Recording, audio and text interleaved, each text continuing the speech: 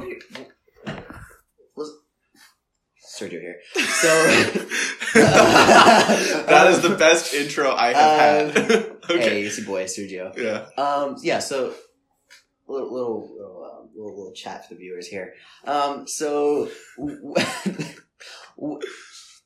are your thoughts of being hit on at the gym, or like? I would love to get hit on at the gym, but hitting on someone else. Yeah, you know, I'm sure every guy would say that, though. Of course. That's some, like, cliche, you know. Sometimes I feel like girls don't understand that, though. Because girls still remain extremely, like, timid about approaching guys. And there's not a single guy on earth who would, like, have a problem with a girl approaching them and hitting on them in the gym. Yeah, I mean, but the gym is such a, like, a vulnerable place. I think that's where it comes down to. Like, you're going to the gym for a reason. Like, personally, I wouldn't want someone coming up to me and being like, hey, sexy. Like, no. Like, I'm trying to, you know, pump some iron. I mean, maybe, but if it's... I'm not trying to get my ego pumped. Well, maybe a yes, little you bit. are. If it's between a set, right, and someone comes up to you and they're just like, hey, what's your name? And they, I don't know, exchange a few things with you and they're like, I thought you were cute. Could I get your number? Like, that's never going to be like, get out of my fucking face. You're never going to react that way.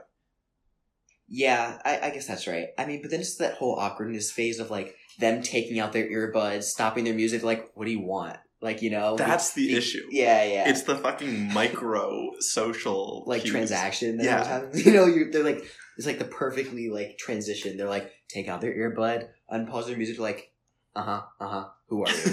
Like, why are you looking at me weirdly? Yeah. Like, yeah, that's the other thing. Like, if you approach someone in the gym, it is straight up an admission, like, yeah, I was ogling your body. Yeah. Exactly. Like, that's not good. No. But also, like, it's, like, everyone is in the gym to try to look hotter. So isn't it kind of like, shouldn't we just accept that and be like, okay, if I'm trying to look hotter, it's not just for myself, it's for other people. So it should be okay that other people are noticing that I'm looking hot. True, but then I feel like it can come across in a way that's, like, a little too straightforward. Like, to the point where, like, maybe they're doing it to make themselves look better or whatever, some other reason, but they want to do that on their, like, own time in, like, a safe environment, and maybe they go to the gym just to, you know, make themselves feel a little bit better about themselves or whatever, and they're not there to be hit on. Like, you know, they're not expecting it, and so they're a little bit shocked by that. That is, like, sure, that's one... But, like, you could also completely look at it from the other side. And, like, it's like maybe they're going to the gym is specifically because, because they're trying to look better, because they want people to hit on them more often. I literally think that's just you. I don't think so. You go to the gym just to get hit on. No. What? Okay, I was just wondering. I'm not like attacking you. Clearly the gym has been doing nothing for how I actually look. Goes to the gym. How come no one hit on me? It's so weird. It's such a strange... I'm just constantly trying to make eye contact to see if someone will come over. Staring at everyone. Instantly looking away. Purposely makes it weird just so they have to approach them and tell you to stop. And the attention is good attention. No. And the attention is good. No, I don't. It's not like I'm not going to the gym to get attention, and I don't think, and I'm not saying other people are going to the gym to get attention. I'm just saying part of the reason that many people are at the gym is because they want to look better, because they want more attention. And I don't think it's like a bad. I don't think they specifically don't want that attention at the gym. Like, people dress to look good at the gym too. I feel like that's part of it. I mean, I don't know if that's necessarily true. Like, sometimes I'll show up looking like hot garbage, like oversized shirt. I'm already sweating. Like, yeah, you know, like, I'm not going there to be hit on. I'm going there to sweat my ass cheeks off and hopefully, you know, grow a few inches. See what happens. Your cock, obviously. Yeah. And by cock, you mean ass. So then, yeah. Yeah, clearly. No, but that's fair. I feel like that could almost be like a sign of whether or not someone would like potentially want you to approach them. Of course, some people are just going to look good because they want the idea that everyone is looking at them, whether or not they actually want to be approached. But sure, of course, there are plenty of people who go to the gym in like oversized t-shirts or hoodies or whatever, and it's like, okay, well, you're clearly not trying to show off, so maybe I should treat you as though you're not trying to show off, but it's not true for everyone. other people clearly true. are still showing off. I agree with that. So, yeah. I don't know, a lot. So then, second thought. Mhm. Would you picture a gym where dudes would be wearing, like, super out there clothing to be, like, looked at more? Like, you see this possibility, like, guys pulling up in, like, yoga pants. And, like... They could. Guys do wear leggings sometimes. Really? Yeah.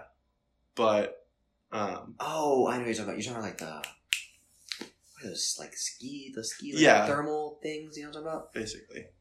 I mean, there are guy versions of yoga pants. Like, gray sweatpants, basically, are guy versions of yoga pants. That's true. You know what? You make a valid point. So it's like, yeah, and girls wear tank tops, guys wear tank tops, you know? But again, I think it comes down to the fact that perhaps the gym, like, it comes into play of, like, this, like, almost like a fantasy thing. Like, oh, like, we're going to hit on this person at the gym. It's going to be great. And I feel like in reality, it's always comes across creepy. Like, because it comes to that point where, like, you are sexualizing that other person at the place when they're vulnerable, and it's a little weird. Like... So, I feel like this is a great opportunity, like, to broaden the conversation. Because people do sexualize other people, and people put themselves out there to be sexualized. So, yeah, no, of course. So there are clearly some contexts where it's okay. True. Is it okay walking down the street? Well, yeah, why wouldn't it be? Why wouldn't it be at the gym? If it's okay, because I think it's a little bit more vulnerable. Like, they're going there to change something about themselves. So they're putting themselves in a place where they're already slightly uncomfortable. Not necessarily. For some people. Sure. Some people could be uncomfortable walking down the street. That's also true. Think about the point. So it's like, it becomes a question of, like, where do you draw this line? Like, sure, you can say, like, in some, obviously, a club is, like, the other side of the spectrum. God. You know that's why people have gone there. Well, yeah. So it feels very safe to be able to, like, show someone that that's how you're thinking about it. Also because no one's going to remember anything because everyone's slammed, but... Fair.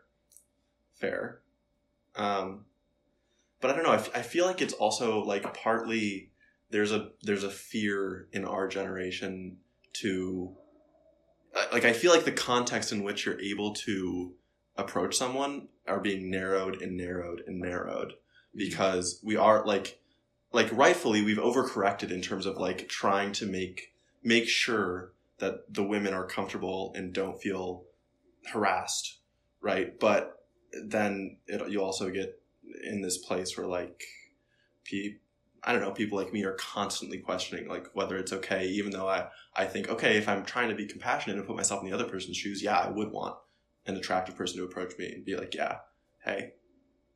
I get both sides. I can see how they could be scary, like, well, I can't say coming from a female perspective. Obviously, I'm not a female, but yeah. I understand, like, I don't think, I get that you said, like, overcorrecting, and I want you to kind of, like, specify, like, what you mean by that. Basically, like, well, respond.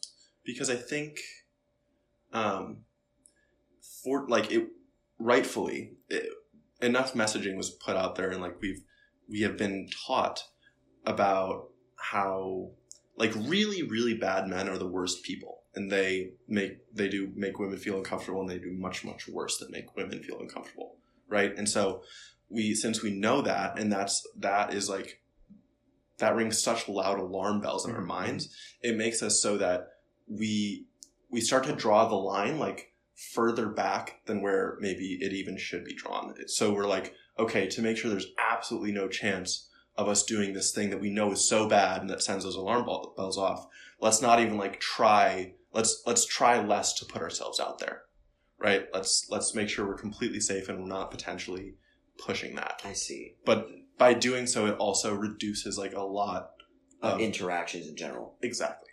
I see. So that's why I think it's a little bit of an overcorrection. So you're saying you think there's an issue with not being able to approach other people, but at the same, or women in general, and women kind of thinking that men are going to approach them. And so there's that line that almost can't be crossed because it, you know, like there's like this double negative where like you could be coming off as a creep in society for like approaching a woman, and the woman at the same time like expects you to approach them to like hit on them. Exactly. Okay, I see. Yeah.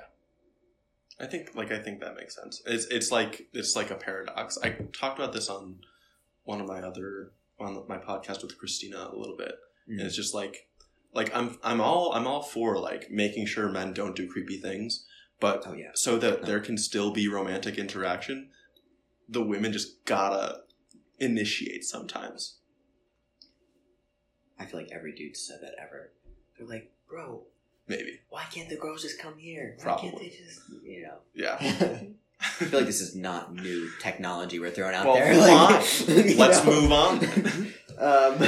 I mean, I don't know. I also think part of it is, I mean, I would think you would struggle with this too. Is like there's so much overthinking happening in the moment. And I feel like some guys just kind of feel it and go for it, and then it's fine. And I'm terrible at doing that. So you're saying you like wouldn't even bother approaching because you're like already overthinking all the possibilities. Exactly. Of like, is this right? Is this wrong? Will I make the person uncomfortable? What do I say to not make the person uncomfortable? Blah, blah, blah. I mean, I feel like everyone's been there.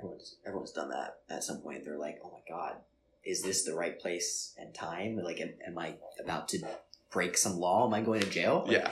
You know? And sometimes you gotta just send it. Yeah. And then figure it out from there. Totally. And I think... Hopefully you don't go to jail. That would be really bad. Yeah. But... Yeah, have if you do, somewhat decent judgment. At least you get a pretty good story out. No, I'm kidding. Yeah. And I guess to conclude, I would say I think it is okay to sometimes say I'll send it at the gym.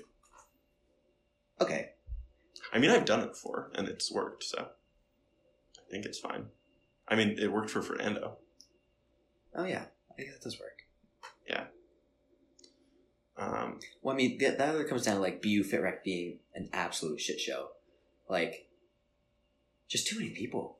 Such a weird mishmash of a bunch of people coming together to pump some iron. And, like, yeah. You see people in, like, high heels, flip-flops. I've seen so many, like, crazy things. Like, really? God, some people, I swear, are just making up workouts. Like, there's no way these are, like, it's real. Like, feet in the pull-down machines. Like, no. Yeah. High heel squatting. I mean, what is going on? Crazy. That's funny. Absolutely wild ride every time I'm there. That was really funny. It's a shame. You should come. If only you went to BU still. Yeah, if only I was younger. Fitter. Back in my good old days. That like a 30-year-old, yeah. like looking back, you're like, my son's gonna go to BU, live up to my legacy, you know, like. Yeah. So this is Sergio, my friend, by the way, people who are listening. We really just dove in. I usually intro the conversations more. I mean, you started talking. That's huge. Yeah, that's kind of how a conversation works. I mean, someone has to say something. Well, I'm the host. What do we do? Just stare at each other? I mean, be like, oh, okay, here we go. We'll just make like weird faces for like an hour, and then everyone be like, what is going on? This is the strangest podcast ever. Like, yeah, that wouldn't really work. But anyways, next week's episode, creepy faces. Yeah. Yeah. And all you get to hear is our verbal reactions to ASMR them. with the, what is it, the dishwasher going on, just going like...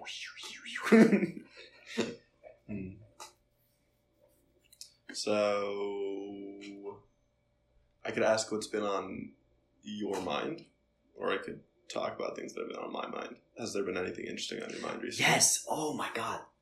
Okay, let me try to like remember a little bit. I remember the overall outcome, but I had a wild dream.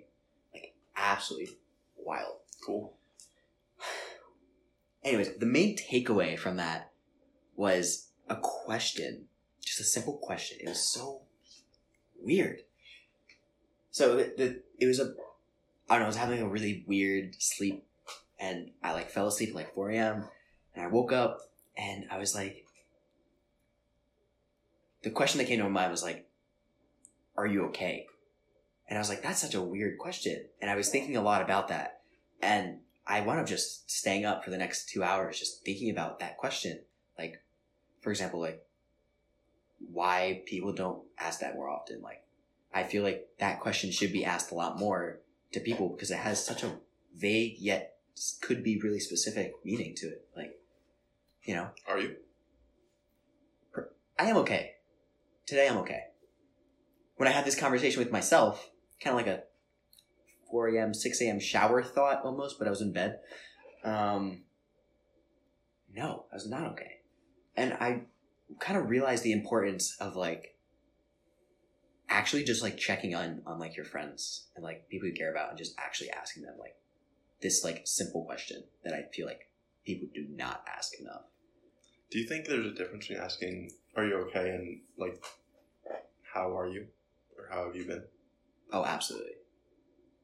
How are you? I feel like people never think about the negative things going on in their life. They're like, oh, that question has to mean that I'm doing great. I feel like a lot of people are hesitant to be like, yeah, my life is shit. Like, you know. I guess. Because, like, if I say, like, oh, how are you? Like, I'm not going to say, oh, how are you? Like, it's usually in a happier tone. Like, I'm trying to catch up with you, perhaps. You're trying to start more lighthearted, jovial conversation. Right. Exactly. I'm not trying to be like, how are you? I'm not, waiting for you to be like, yeah, my, like, grandma died. Like, no. See, I think that's where I differ from most people. Oh, yeah, you're not a normal kid, Ben. So. I'm a normal adult. No. Exactly. Yeah, I agree. I think I'm grateful that I do that fairly often. Checking on yourself. Or checking on other people. But do you specifically use this verbiage of like just asking straight up, like, are you okay? Not usually. And why not? Or like what's your go-to? Like how do you preface getting into such like these conversations? I do ask, how are you? And does that usually take you, down that path of... Or maybe I'll say something like, how have you been? Have you been doing okay? Like I used to kind of drill more towards, I want to know how mental health-wise you are doing. I want you to explain that to me. But I started to feel like I was going too far on that end of the spectrum. And that people, I think I was almost starting to alienate people because it's like you're like too interested in this. You're like pressing, it feels like pressing the issue. Yeah. You're like almost forcing an issue that may not even be there. Exactly. Which is why, again, I think this question is so important. Because just asking, are you okay? I'm not insinuating anything about your mental health or how you're being. But I think some people would disagree. That just because the question is so rare, that it kind of does insinuate something might be wrong. Tell me if it is. But I don't know. Well, no, because I feel like you can... The question itself is not meant to pry into your life. It's meant to be open-ended. So you're supposed to be able to answer it however you please. Like, yeah. Definitely. I'm not trying to like drill you like, oh, you, mental health, bad? I knew it. Yeah. Like, no. Yeah.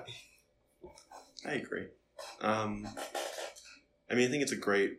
Have you tried to reach out to anyone since? That's the thing. Way? Was it like... I haven't, actually.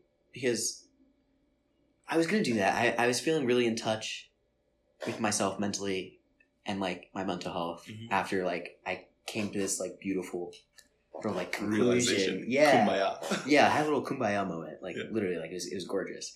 And I was like, I'm going to start doing it. I'm going to reach out. And then I fell asleep. And then I, like, completely forgot what happened. And, it was, like, back in my brain a little bit. But now it's back. So now, like, yeah, I'm going to start... I think I'm going to start using that. It's good. It's a good thing to say to people. Why weren't you okay when it was happening? Maybe, again, now I'm maybe touching on that. I'm drilling too much. That's a great question. I don't exactly recall.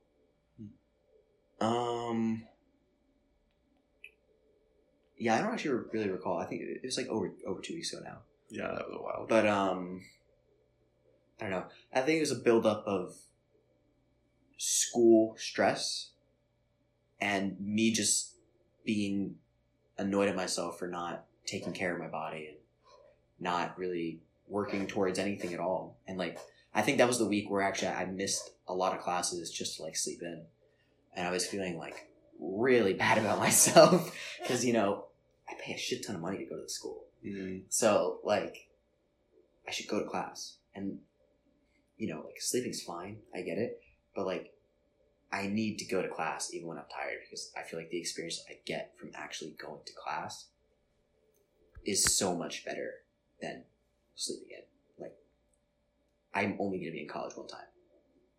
Or maybe twice. We'll see. Yeah. But, I don't That's know. fair. I always just feel like in the moment I'm like, oh, sleeping in's going to be great. I'm going to feel amazing. And I never do. And then I always just wind up feeling like almost guilty to the fact that I didn't go. Like, I'm missing out on all this information that I'm actively trying to grasp and, you know, become knowledgeable in, and I'm just wasting my time just sleeping for no reason. And it's not like it's even good sleep. Like, you can sleep for as many hours as you want. You still wake up feeling like ass. Yeah. And more so because you know you skipped class. Exactly. Why do you feel like it's just easy to justify that? I don't know, like each time you're like missing one class is whatever in your mind. Oh yeah. Oh, I do that so much. Yeah. I'm like, psh, I know people who can give me the notes. I know, blah, blah, blah. You know, Yeah. You make these excuses up in the moment and you're just to like not go. And then after you're like, that's so stupid. Why did I do that? And then you like get frustrated with yourself and then that carries over. Mm. And then, you know, you do it again. You're like, I already did this week. Like, what am I doing? Yeah. And then you do it a third time. You're like, okay, dude, really? Like, come on, you know, pep talk time. Yeah. It's funny because the way you're describing it, it sounds like kind of school. Like school gives you that consistent thing where you feel like you're working towards something. And so that's why it's a really good outlet for you to be able to feel good about yourself. It's funny. I don't think school was that for me for several years. Interesting. Several years. And is that because you didn't like your major? Or just because like... Maybe, but I think I kind of started to dismiss school in terms of like an enrichment opportunity very early on in high school even.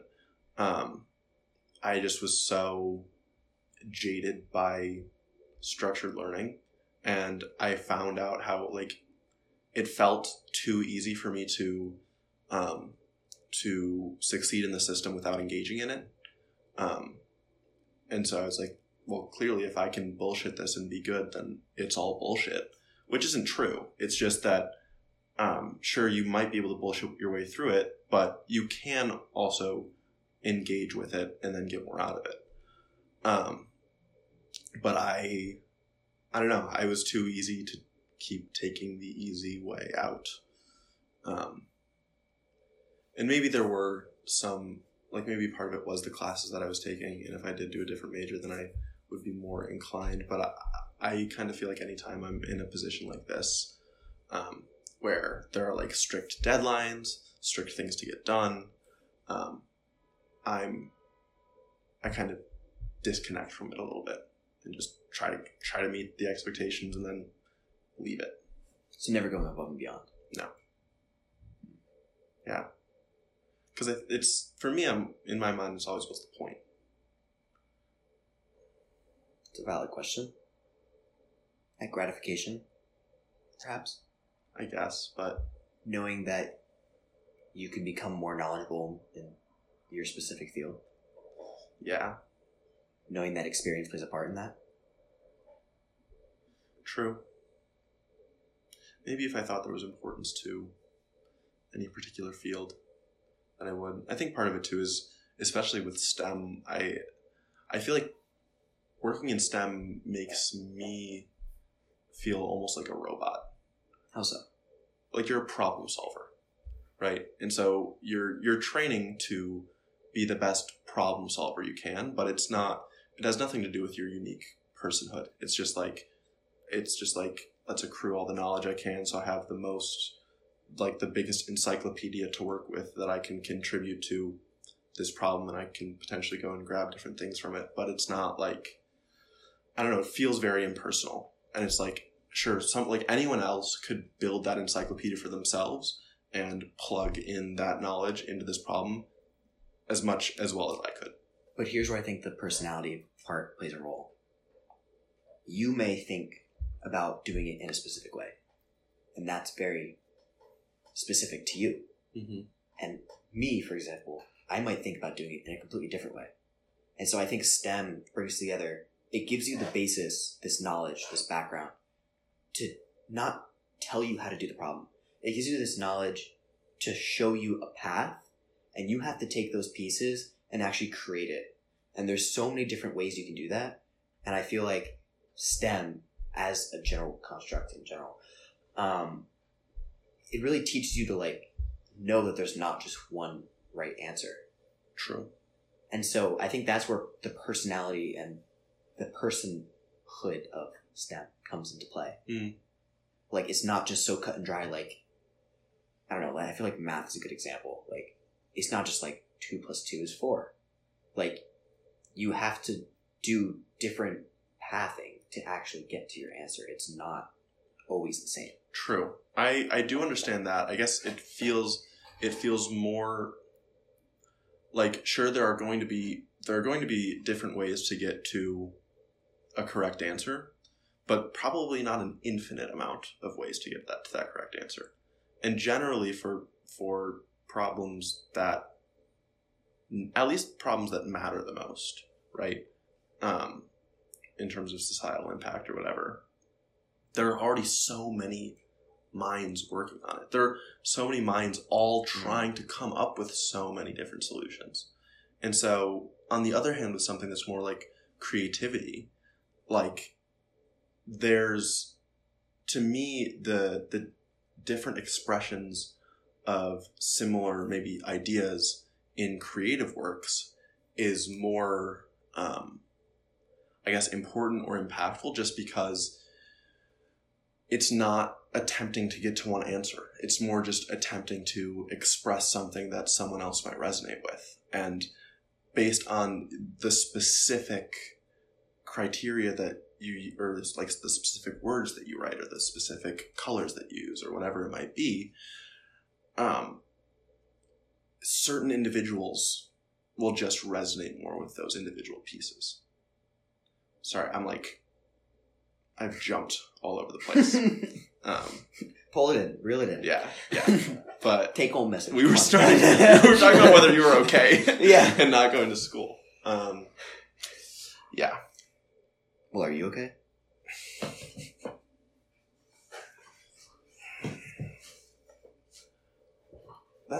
Maybe that's another problem with the question. It's very hard to answer. What is okay? Like, it's up to you. Like, I have a status quo. How will that be? It's run me through the checklist here. I don't know. It's constantly overthinking. I was actually thinking about this a lot today.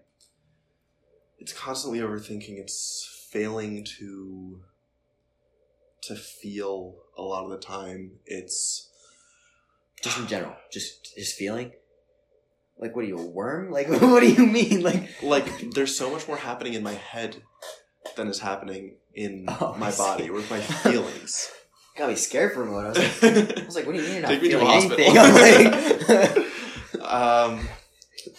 No, I have discomfort with stillness, constantly feeling like there is something wrong and there's a problem that needs to be solved. And I'm constantly working in my head, and a lot of times that work is coming out of like shame.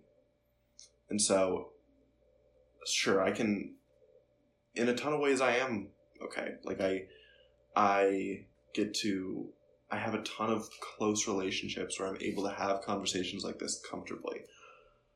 I have so little work or responsibilities to do. Like, in terms of the things that most people, or not, I don't know about most people. I don't want to make myself sound overly special, but the daily stressors that a lot of people struggle with do not weigh on me at all. And yet, on the other hand, the existential stressors of whether I'm enough and how I need to whether I need to change myself and how I need to change myself to become lovable. So just existing. Yeah. I'm not comfortable with existence. I see. And is this your natural state, you say? Yes. Got it. Yes. So, I don't know. Deep breath. I like that. Yeah, it can help sometimes. Viewers, if you're listening to this, now's a good time to take a deep breath. Yeah. Now is when you direct your attention to your feet on the floor. If you are like Ben and you can't feel anything, please go to a local hospital. Thank you. No, but that's actually really interesting because this morning I went to the aquarium with Liana for this wellness. The Hillel was having some sort of like wellness day thing, and so I was so concerned about getting there on time, and like I showed up really late. I felt awful because they already were basically ending by the time I got there, and I didn't even have my ticket, and I still somehow got in. And by the time I got there, I was like, why am I stressed about going to an aquarium right now? And then like I actually got into the aquarium and I realized how much of an impact just like being outside and like actually being in the aquarium and just like knowing that everything's fine. Like I don't need to be on time to go to an aquarium. Like this is not something that's that important. Exactly. Like who am I there for? The penguins? Yeah, obviously. But like they don't have watches. They don't have watches. Yeah. They don't know. They don't have wrists. They probably still think like they're in Antarctica or South Africa or wherever they came from. I hope so. I really don't know what kind of penguins they are because again, I was there for like 30 minutes. Yeah. But yeah, like major takeaway. If you're stressed, realize that like sometimes it's just not that much of a big deal. Like life will go on. Yeah. Be the penguin. Don't have a watch. That's the life lesson. Truly. I think and I think even that kind of I don't know what I'm saying. It's a great question. It can have two sides, I guess. Because I don't know. I think that a big part of, like I said, like I'm not affected by like daily stressors like that as much because that's the stuff where I've convinced like I'm very with it that that doesn't matter. That's not a big deal. But I think if you do it too much, the problem is general apathy starts to set in. Of just like it's almost like why do or care about anything. I see. Yeah. But I think that comes down to the fact that don't take this the wrong way. I personally think you are not pushing yourself at all. You're right. To try to better yourself. You are so comfortable with just doing your little job for a couple hours a week and just having all this free time, I actually think is bad for you. And that's kind of a terrible thing to say. I don't think I've ever said that to anyone. It's not a bad thing to say. But you need a job that like intellectually challenges you. At least a little bit. At least pretend like it does. Because you told me yourself when you were here, 2 days ago? Yeah. That you're so bored. You have so much free time. Yeah. And your job is mindless. Yes. So why stay at your job? That's that, Because intellectual challenge in and of itself does not entice me. I want intellectual challenge for some other end, maybe. Like, I'm down for intellectual challenge. And there are there are outlets for me to intellectually challenge myself that do not force me. Okay, like what? Chess. Okay. Chess is like constant puzzle solving, constantly trying to work. You should pick up a hobby. Does chess not count? No, that totally counts. I mean, I do hobbies. I do this. Like this is my favorite way to intellectually challenge myself. It's like having open discussion with yourself. Oh god, yes, the scariest type of intellectual discussion. I mean, with someone else. Well, yeah, that's the challenge. I get it. It's like a game of chess. No, it's just like it's the figuring out life. Basically, and I hate to say this, it sounds so pretentious. Philosophizing. Oh god, Sheesh. But that's that's why I write, which intellectually challenges me. But I'll admit, like, I should probably be better at making myself consistent if I am going to take the intellectual challenging into my own hands, which is what I've decided to do. Because I don't like it when authority figures make me do it. I don't like it. No one does. No one does. Why? Who likes someone else barking orders at you? No one. So that's why I have a job where I do nothing. No, that's valid. That's valid. Yeah. I mean, and the free time is nice. Yeah. I just wish I had, like, other friends with jobs that made them do just as little as me. Yeah, that's gotta be a little lonely. Gotta pick up, like, baking. That'll get all the girls in. I mean, I do bake. And by girls, I mean me. The one girl I really care about. Make me cupcakes. I mean... I eat too much sugar already. Oh, I do too. Is the problem. Oh my god. Jeez, okay. We just need to cook better. Wow. Do you do this too? Okay. You purposely buy 0 sugar products because you know if there is any sugar in your house, you have no self-control. Yeah. Oh God, it's not just me. Okay, like right now I have these matcha Kit Kats. Yeah. I've eaten half the bag in a day. Like at one sitting. 20 minutes. Honestly, that's pretty, like the bag would be gone in an hour for me. It's because my stomach started hurting because I was eating so much sugar. Mm. It was like, what am I doing? I didn't even notice that's how bad sugar is for me. Like, I was just popping them in like pills. Yeah. This is something kind of reminds, I don't know who I was, maybe it was Matt who I was talking about this with recently. I think it was Matt. She's got a big tooth. Continue. Just the general idea of like over the span of all life on Earth. All life. That's okay. Big scale. Going big here. Okay. Clearly. Right? Like, animals or living things have been sensorily driven. Sensorily. Like, they've been driven to do things that are good for them and for their survival, basically, right? Generally fitness. Yes. Okay. So, but like sugar tastes good because it was good to eat sugar because it was denser in calories and you couldn't overeat it, right? Sex feels good because it helps us reproduce and is good for our brains.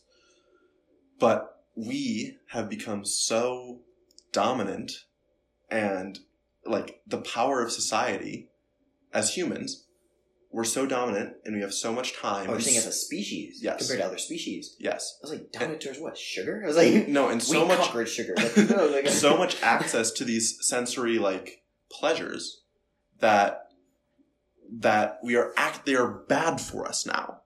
That we have consolidated them into such like high density bites that it's bad for us to get them, that it's too easy to overindulge. And so for the first time, even in just like the past 30 years or maybe even 50 or 100 years, in the history of life, it's like we need to specifically deprive ourselves of the sensory rewards to live better and to feel better and to survive better.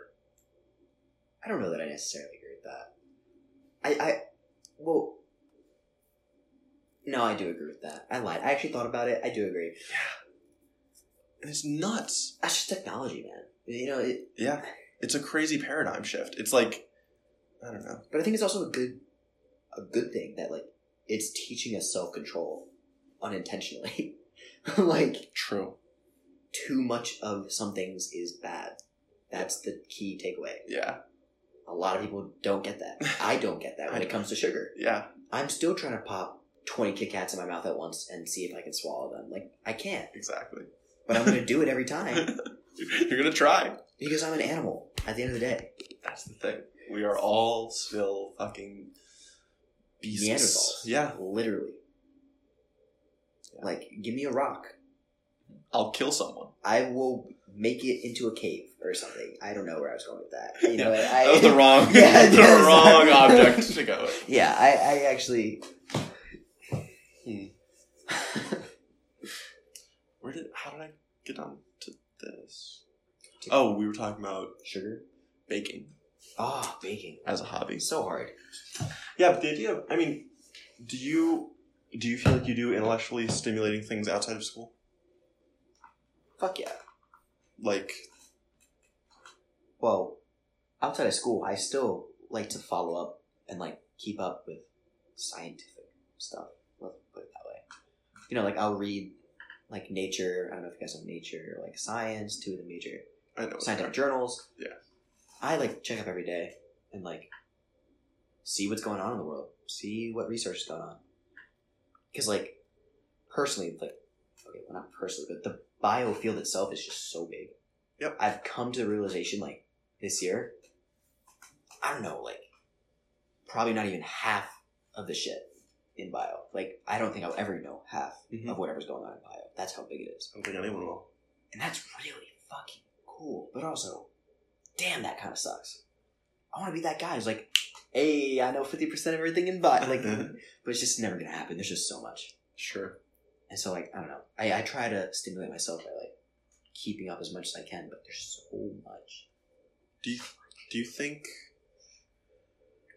Are there, like, specific kinds of content? This I have talked about with you, Des. Are there specific kinds of content which get to be deemed intellectually stimulating and others that don't get that label? What do you think about that? In the concept of bio, you're saying? No. Just in general? Yes. For sure. I mean, things that I'm not interested in. So, for example, like, I don't know. I dislike... Baseball? Oh, God. Yes. I really dislike baseball. How'd you know that? Just a guess. Yeah. I'm not a big baseball fan. Sorry, guys. Yeah. So reading a blog about baseball would not be intellectually stimulating. I don't even want to put it on. Why is this, honestly, why are you playing a sport where the goal is to hit a ball, but you hit the ball probably like 5% of the time? Like 25. Still, that's not invigorating for anyone. You hit it once every, like, what, 3 games maybe? And then you're like, okay, whippy, we didn't get a point. You hit the ball more often. It just goes to fielders. Yeah, and then you just get out. Yeah. Every time. For the most part. No. Yeah. This is my takeaway. It's more balanced than you're making it out to be. Yeah. Well, I remember going to a baseball game one time. I was at basketball. That'd be pretty funny. I went to a baseball game. It was so long. Why is it so long? What was it like? It was like 4 hours. 3 or 4 hours. It was ridiculous. I was like, what is going on? There's not enough alcohol here for me to like want to be here. So it depends on whether you're interested, basically. Oh, I'm absolutely not interested. But yeah, it does depend. To be intellectually stimulating. Because there are people who are super interested in baseball. And who can learn the really nitty-gritty of the game, who can write blogs about it, who can predict a bunch of different stuff. And then it could be intellectually stimulating. Well, of course you can only be intellectually stimulated by things that you are interested in. It's the same thing in school. Like, you get taught all... So, a good example, like, in school, you're taught a lot of subjects. High school. Let's go back to high school. You know, like, history, math... Yep. Gym... Science. Yes. Whatever. English. You will only take away what you want to take away from those classes. Obviously, they're jamming information into your brain. You're just getting... Like, people are just speaking at you for hours. But in reality... You are only absorbing what you find interesting. At least that was the case for me. Like, I would only absorb, or I would absorb what I learned in science class a lot more and easier than what I would absorb in math class. I'm not saying that you can't absorb a material that you're not interested in. You totally can. You can do that. I just think it's a lot harder. You actually have to put dedication into learning about those things. Yeah, that's fair. It's just interesting because as I've aged, I feel like interest generally comes much less naturally to me. In general? Yeah. You have no interests? Are you okay? We already answered that one. I know, but now I'm questioning it. It comes unnaturally. Like, I have to force myself to become interested in things. And, it's very hard. What are you doing there? I don't know. For all the viewers who can't see this, he's just fondling my pencil right now. Well, why do you have a hole in the middle of your eraser for the pencil to fit Why right are you into? sticking the pencil in the hole? It just fits. It seems right. I don't think that's consensual. The eraser did not say yes to this. Honestly, dude, like, I don't know. Maybe this is the biggest sign that I have clinical depression. Because interests don't just come easily. Like, there isn't something that I like, that when I'm just sitting around, that I want to voraciously read to learn about, because I'm like, oh, this is so cool. I think, well, clinical depression can show in a lot of different ways, but yeah, let's forget I said I think, for me personally, I think it's more difficult for me to actually want to upkeep those interests than to actually start those interests. I feel like a lot of people have problems keeping interests in things. For example, like, I play piano. I have a piano in my room. I love playing piano. I used to love playing piano. I still love playing piano. I just cannot find the time. And I say that knowing that I have a shit ton of time. Yeah. I make excuses not to play piano because I can't find the interest in doing it. And that is what I would consider a symptom of my anxiety. Yeah, I think that's how I describe it with everything. But are you saying it's hard to find interest in doing things? Or is it hard for you to find interests, period? Like hobbies or whatever? Because I feel like just finding interests in general is hard enough for anyone. It's hard to get into things. Especially if it's hard to start things. Yeah, of course. Sure. Certain things. I think it also depends on, like, kind of the sample size of anything you're doing. True. Like piano, it can be, I guess it'll depend, like, if you're trying to learn a piece, like if you have this specific thing in mind of something that is maybe very difficult for you, and it feels like I have to put so much time into this to get it, then it's super hard to start. And that happens for a lot of things. And that's part of why I feel like I'm drawn to something like chess, where I can play a game in 10 minutes, or a blog where I write 3 to 5 pages and then I'm done and I don't have to worry about it until I get another idea that tickles my brain. And things like writing my TV show, which I do enjoy a lot, but feels like such a bigger, more daunting project. I do a lot less. Mm-hmm. You find it hard to actually start back up. Like, you'll get a little inspired here and there. Yeah. And then you'll finish that and you'll be like, I don't know when I'm going to start this again. Exactly. Yeah. I get that. So, and again, it just feels like a lot of the interests are forced. Like I'll maybe I'll get inspired for the TV show, and then I won't be home or something, so I won't write it, and then it'll fade, and then a time will come when I'm available, and I'll be like, oh, I should use this time to maybe I should use this time and allocate it towards doing this thing. Writing this, but I'm not particularly compelled to. Yeah. And that's the thing too with nihilism, is that you don't need to, because nothing fucking matters. Yeah, I get it. Yeah. And that's why it's so much nicer to just talk about what's wrong with life rather than actually go fix it. All right, relax, bud. Relax. You had me up until that point.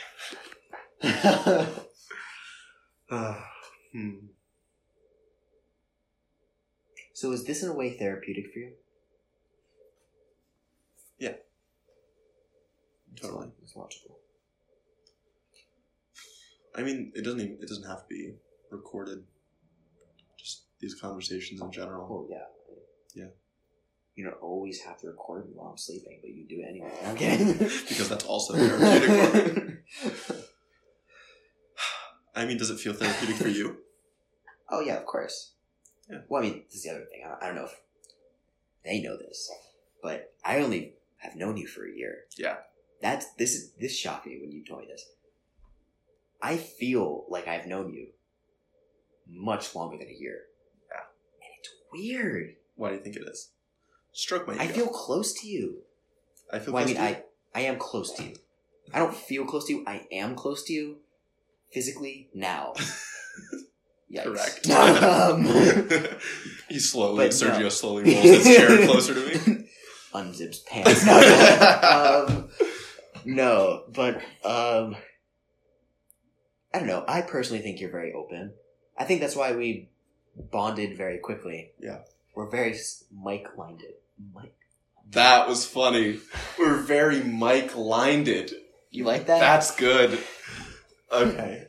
We're like-minded. Yeah. So you feel like you're very open too? Yeah.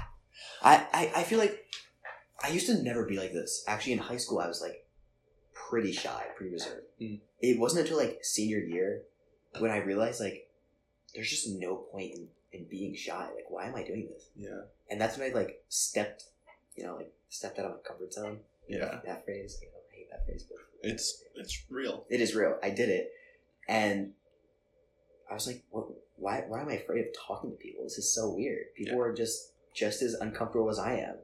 True. Very true. So I like made it a thing when I got here freshman year to college. Like, go talk to as many people as you can. I did the same. Because who cares? You're not gonna see half these people anyways. You can say whatever you want. Yeah. I must say, I think there's a special power of freshman year. There's a magic. That freshman year power. You are so right. Yeah, because there's a confidence that everyone else also wants to make friends with everyone. As possible. Jesus Christ, you're so right. It was huge. Yeah, at that point, it was like, just say things, and whatever sticks with whoever, boom, friends. Yeah. You know? It's like, what can I say that'll make... Well, not even what can I say to make me likable. It's just like, how many people can I talk to until something sticks? Like... Yes. Totally. But the problem was, everything stuck. And then it got to this point where I was like, oh, some of these people are not good people. And that's the second half of freshman year, and I was like, yeah, I don't want to be associated with some of these people. That's fair. I feel like I was lucky to not feel that way a ton. I mean, of course, it's now been over 5 years since my freshman year. Or 5 years. Over 5. You're not that old. Relax. Over 5 years. Oh, yeah. Shut up. Holy shit. Or maybe 5 years. Fuck it. The point is, I mean, of course, friendships have certainly faded out and faded in since then. That's just life, dude. Of course. But it wasn't like, it was never like, oh, these people are bad people. It's just, it was like, oh, some of these relationships that I have, just, like, I want to make them work, and I'm trying to be open with communication, but they've just developed into this place that toxicity remains, and, like, I can't stay comfortable and also treat these people right while treating myself right. So that definitely happens. It's weird though. I do feel like the pendulum really has like swung back a little bit for me in terms of comfort with talking to people. You should have seen me freshman year. I was a machine. But now, I don't know if it's partly because of like maturity, lack of external interests. The lights just flickered, right? I'm not going insane? Yes, they did. Oh, thank God. I thought you were just reacting to what I said. And I was like, I didn't think it was that extreme. He's a machine. He was plowing through the kids. I don't like that verbiage at all. I really dislike that. It came out of my mouth. I was like, someone's going to jail. Yeah. and it's probably both of us. Okay, maybe Ben. Because I'm throwing him under the bus after he plows these kids. Alright, so... Jesus. Okay. But yeah, it's like, it's weird because like, now I talk to new people and it's like, how's it going? And I'm like, I don't have anything. I don't have anything to talk about except my existential dread. Yeah, I just need to get better at asking more like weird out of pocket questions. Like yesterday, I was at a bar with this group, and I was like, everyone, what's your least favorite mammal? I don't think that's the best takeaway. I love how you took this in not the way I was expecting. Wow. Yeah, that's a terrible idea. Then how do I connect with people? Teach me. Just... What do I talk about? Think about it. That's impossible. What are you doing right now? With you? Are you thinking about what we're talking about? No. Bingo. But this is a different context. Why? Because like you said, we're close. Why? We weren't close when we first met. And we wouldn't have had this conversation. I don't know if that's true. Maybe not. Maybe I could ask some random person to come on a podcast because of the context. But context matters. True. I mean, it really depends where you're meeting these people. Exactly.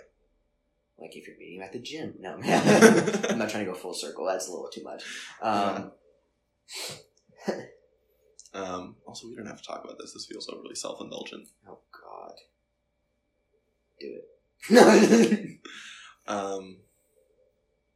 Do you feel compelled to continue to meet new people all the time? Well, yeah. I like meeting new people. I think it's refreshing. Like, it's good to have a base layer of friends. But it's also really good meeting new people and just seeing, like, what's going on in other people's lives. And just getting to know other people helps you grow your friends even more and more. Yes. Yeah. And it also feels like personally growing. Yeah, no, it does. Because I feel like if you don't try to put yourself out there to meet new people, you're just going to be stuck in this little, like, enclosure of people that you already know almost everything about. And that's not really great. You need to see other people's perspectives on things sometimes. Yeah. And I think that's why it's really refreshing to, like, meet someone just, whatever, on the street. Just catch up with, like, talk to them. Yeah. Just, figure out what's going on in other people's lives. Yeah. I also think that's really interesting why I personally think it's really good to have some friends that are older and some friends that are younger. Because I like to see, like, people. I have a few friends that are actually, like, 30, 32 now. Brothers' friends? And, yeah, my brother's friends. And actually, back in high school, one of the first friends that I made at the rescue squad was 38. My first friend. And this is when I was shy. So that was, like, huge achievement. Like, I never realized how many things a 16-year-old and a 38-year-old could have in common until I actually started speaking to her, and I was like, wait a minute. Am I old? No, that's not the conclusion. I was just like, wow, these issues that I'm having are so relatable to people of all ages. And yeah, the perspectives were just so refreshing. Just such a great take on what I was going through. Totally. I've always felt that, I think. Is like, I don't know, I guess, like, I've heard people claim it's weird for people to be friends with others of very different ages, and I have always disagreed. What do you feel like I do disagree with that. Is generally the, like, differences that you notice between friends that are younger and friends that are older? There's a maturity gap, for sure. And I think that plays a role in how they entertain specific scenarios. So, like, for example, their attitude towards, partners, like, could be very different than what you consider now as sure partners and stuff like that. Okay. Yeah. I think I agree, but also sometimes it's almost the opposite. Or, like, it doesn't... True. For example... necessarily correlate with age, in my experience. No, I agree. Yeah. I would say maturity, it's common, but, I mean, I'm not going to generalize. I personally think I was a really mature 16-year-old, but who knows? That would make sense to me. I've met a lot of really mature, like, young age people and a lot of immature older people. Like, I don't think maturity is age specific. I agree. I think it can be. I think you can learn from experience and grow as a person over time. I think that's, of course, definitely possible. But by no means is it, like, set in stone that you have to be mature by a certain age. Totally. Because I think maturity is accelerated by certain things and it's stalled, or by certain circumstances of life and it's stalled by others. It's accelerated by hardship, basically. Yeah. No, it is. It's stalled by lacking that, by constantly falling into basically the comforting arms of closed-mindedness. Yeah, not questioning, definitely. So, and I mean, there are plenty of people who live their whole lives in that state. Yeah. If that's what they choose to do, go kind for of it. Wild. Yeah. Do you think to be self-indulgent, am I mature? I knew you were going to ask it. I was waiting for it. It was coming. How old are you? 23. Ooh, no, I'm kidding. I'm almost 22. When's your birthday? November 21st. Okay. But honestly, I can't tell, and I don't mean that in a bad way. And it's not just you, but I'm in a point in my life where I can't tell maturity of other people anymore because I feel like everyone has grown around me to a certain maturity level. For example, like in high school, I knew I was more mature than other people because of the way that I acted. My mannerisms were different. My thinking was different. I had different issues that a lot of kids did not have, and so they never went through that. And so I feel like I grew up really quick. And a lot of high schoolers didn't really do that. They were just like fucking around, peeing in the soap dispensers. Fucking animals. I mean, it's horrifying. Yeah, I know. You're going for soap, and you're like, that's weird. Why is this soap? Oh, God, it's pee. How do they even get it in there? And why? Why? Such a dick move. Such a dick move. High schoolers. Maturity. Yeah. It all comes back. But now you just feel like everyone around you is... But now I feel like... Well, I give people the benefit of the doubt. You know, like, you're in an institution to learn. I assume you're going to have a generalization of what maturity is. So I expect you to live up to that generalization. And then I assess from there. Are these people mature? Or are they not? I personally think you're pretty mature. But again, compared to other people I know, I have no idea what that even means. Yeah. It's not really a relative It's not. thing, is it? No, it's really not. No. So you can take that at face value. Sure. I hate you. No, I'm kidding. Ben's podcast about Ben. Oh my god. Classic Ben right there. That is something that I have generally been so insecure about. The maturity? Sucking attention into myself too much. Oh. Yeah. Do you ever get that? Yeah. Well, I don't really think about it because I don't really care. That's good. Like, usually I'm just like, hey, I got a fat ass. And we were like, woo! Yahoo! Yeah. That's what maturity is? Well, that's not what maturity is. That's just having the goods. That's just what thickness is. I think... Yeah, I see it. I see it for you. You do like the whole eyes on you kind of persona. I like it. But I think it's because that's what you think you like. I think you're trying to make yourself like it, but I'm not sure you actually do. Really? Yeah. It's another one of those things where it's a double-edged sword, I think. Mm. At least, because I know at least what I'm supposed to do when that's the context that I'm in. And there are just like certain groups of people where it is like I'll notice basically the attention of the room will just kind of naturally drift to me when there's space.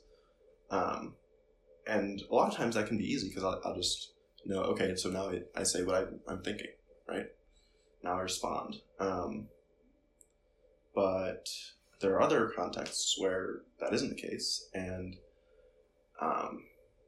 usually, I guess maybe it's just more difficult because it's not like just say whatever you're thinking all the time. It's more like pick your spots. Make sure to leave the space for others because they're going to be more willing and desired to take it. Mm-hmm.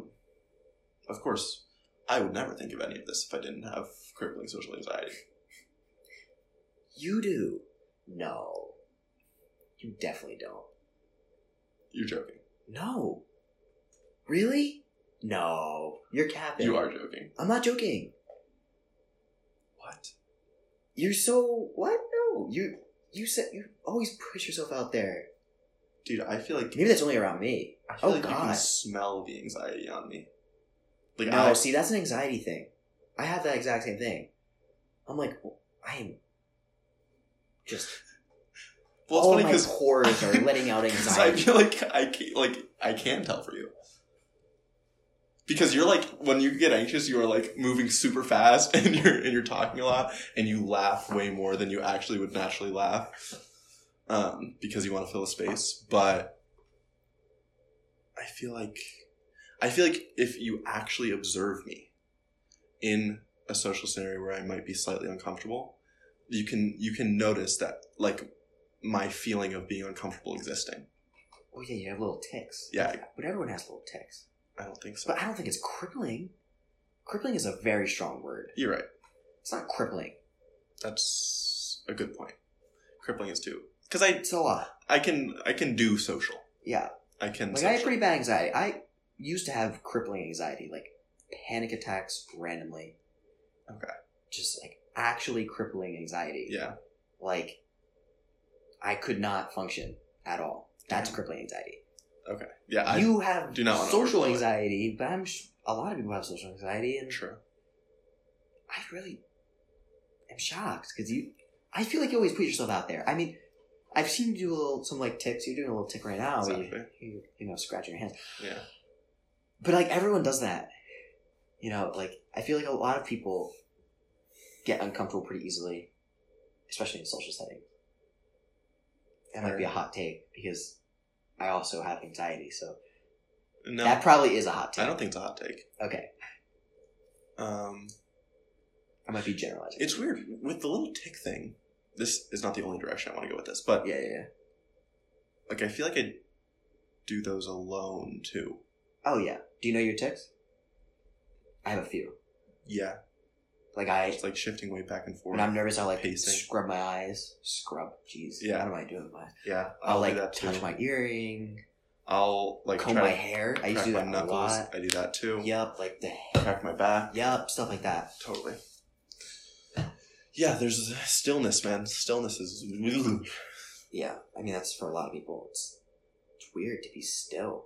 Mm. Like I'm trying to do it right now, and I feel uncomfortable. Yeah. Yeah. The other thing I want to say though, I think the reason I call it crippling, I think it's probably blown up because I am insecure about the projection of my anxiety. It doesn't project this. That's not. Oh, that's what I was gonna say. Right, I completely forgot. Thank you. Good take. You're welcome. Yeah, it's really common. People with anxiety tend to overestimate their levels of anxiety, and that's actually, I forgot the word for it. It's a neuro term, but it's a common feeling. Because you're anxious, you're thinking more about how anxious you are, and so you overexpress or Exactly. think you're overexpressing being really anxious when in reality you're really not. Mm. So like an example, like in high school, I used to have really bad anxiety. I still have pretty bad anxiety, but I don't know. But I used to think that I smelled. So I would shower 4 times a day. And I would go into school and I would think so hard about not sweating. And the minute I would sweat, Damn. it would just get worse and worse and worse and worse. And I was like, oh my God, I smell. I'm terrible. Fuck me. I smell like shit. Everyone hates me. Everyone can tell. That's just not the case. Literally not the case. And I, like, only figured that out that I was, like, over expressing or, like, exaggerating how, like, expressing, how do I word this? Overblowing it in your mind. Overblowing it in my mind. Right, exactly. And I was just like, it's crazy. That's terrible. That's why anxiety is so ridiculous. It's like, it really fucks with you. It distorts your reality. It completely it like distorts. actually fucks with you. Yeah. Well, did that come from like? Did someone once tell you smelled? No. Well. Okay, you know those like dickhead people in high school who are like, who ripped ass or like they just say it just like fuck with someone. Mm-hmm. Yeah. Okay. That's how it started. Yeah. And I And you just hold on to it. Well, I also another thing. I also was really fat. So I used to always assume that fat correlated to stink. It's not how it works. Yeah. It's not the science. That's not the science. Fat does not equal stink. No. Fat equals flavor in cooking, so that's how I know. No, I'm kidding. No, but yeah, I was a really fat kid, so I was really uncomfortable with my own skin. So hearing people being like, "Oh, something smells," I used to always just be repulsed. I used to always just thought it was me, even though I knew it was not me. Okay. It's always that quiet girl who's ripping ass in the corner. I mean, come on. Yeah. Yeah, fuck you, Lucy. Yeah. God damn. Shout out. Yeah, because I guess with my anxiety, that is what it feels like. Like, there have been occasions where it's been pointed out either explicitly or where I know it's been noticed and I'm just so horrifically insecure Repulsed about by it. it. Yeah. Horribly. It makes it worse. It always makes it worse. And then you start overanalyzing it even more. Yeah. Yeah. It takes a long time to figure out how to work your way around that and like actually realize like this is just anxiety. I am okay. Everything is fine. Yeah. I do not smell. Yeah. Like, I'm anxious, but that's fine. Yeah, do you think... But I feel like the I do not smell, like, let my rational brain come in and save me is also different from, like, it's okay that I sometimes smell. And I feel like it's that second part, which is way more powerful and way harder to get to. Oh yeah, I'm still not even there sometimes. That part is definitely a long time. Takes a long time to get there. Yeah. I feel like I always am striving to get there and get But I also feel mad like at myself when I don't. I feel like you also don't even, like in this example, Mm-hmm. a majority of the time you don't smell. So there is no second, like, path, you know? Like, you don't need this. The majority of the time, but But I get what you're saying. there's usually going to be a part of your brain that's like, Right. I could smell. Right. And so really it's I feel like it's hard to always, like, for sure say, no, I don't to that part of your brain. Got it. Yeah.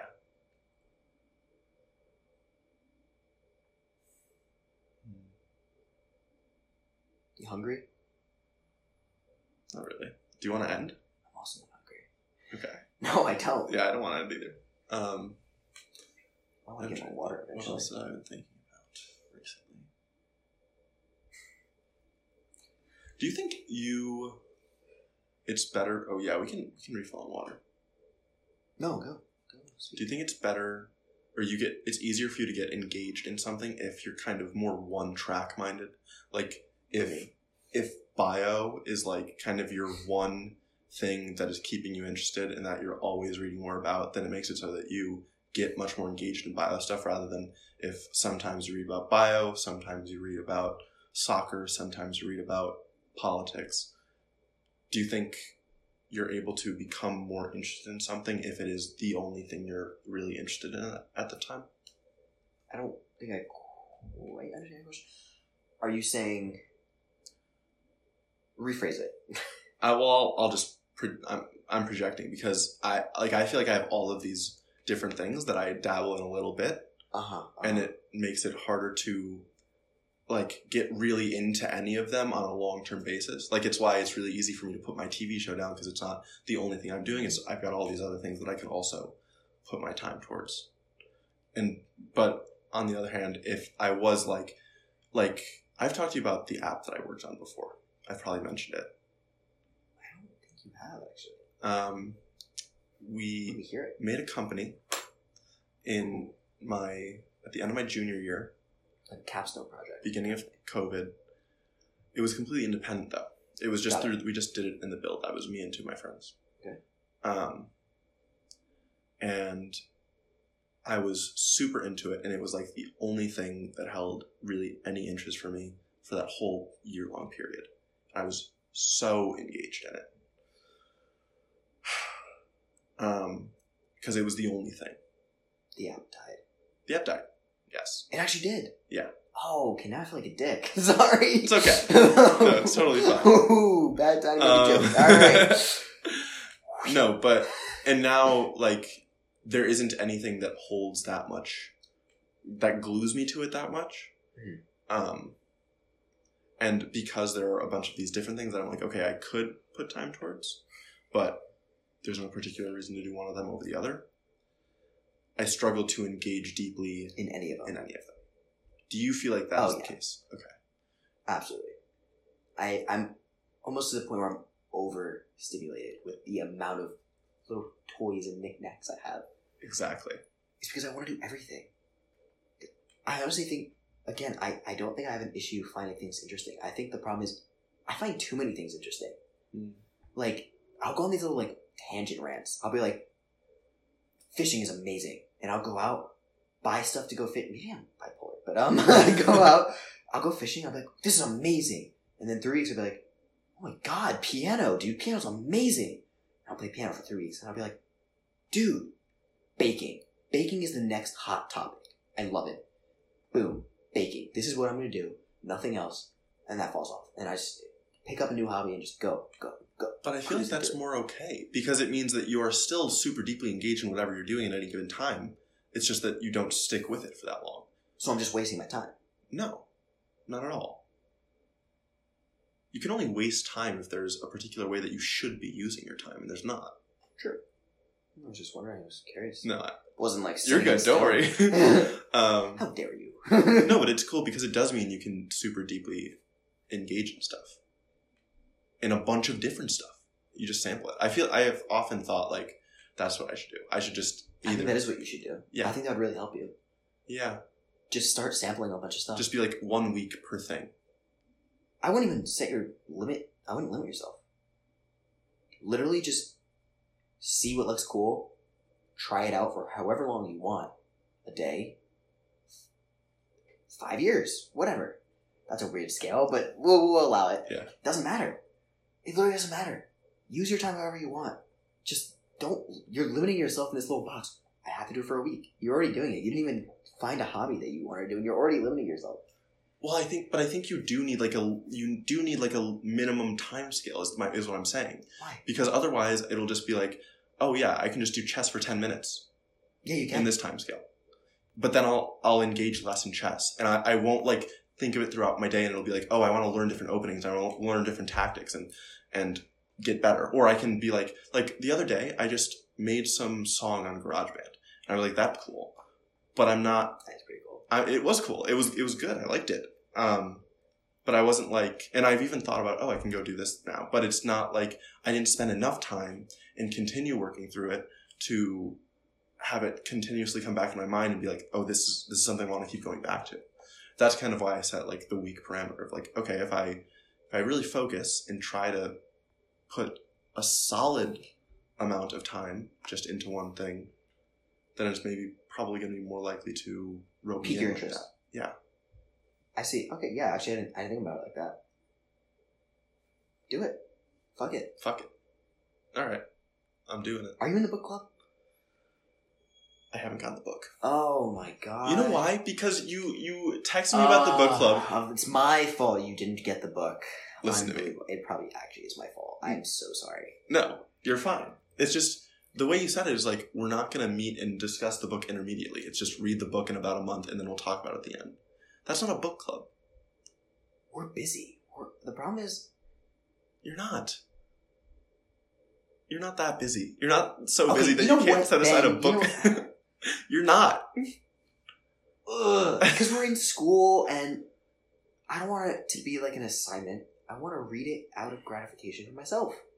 And we meet once a month because in reality, we talk about the book. Yeah, we do. But yeah, there's wine. Okay, fine, I said it. I'm mostly there for the wine. I'm not saying don't enjoy it. I'm just saying it would be way more engaging for me if it was like read 100 pages and then, because you can dig so much deeper into like what's happening in these 100 pages. What do we think is going to happen as we go forward? We can totally do that. Are you saying we're not capable of doing that, Ben? Are you telling us we're shitty people? Is that what you're fucking saying, Ben? I'm sorry, you're in my house. What I'm saying. And you're shitting on my book club. In front of me. In front of the book. How do you think the book feels? He's crying. Because he's not being read properly. He's not being read. I haven't even opened him. Well, that's actually encouraging. Maybe I will be able to do this. No, but seriously, like, if you read the book. Yeah. And you want to meet with me, little office hours. Once a week, or whatever the fuck it is. Professor credit. Yeah. We could totally do that. We should do that. Okay, get the book.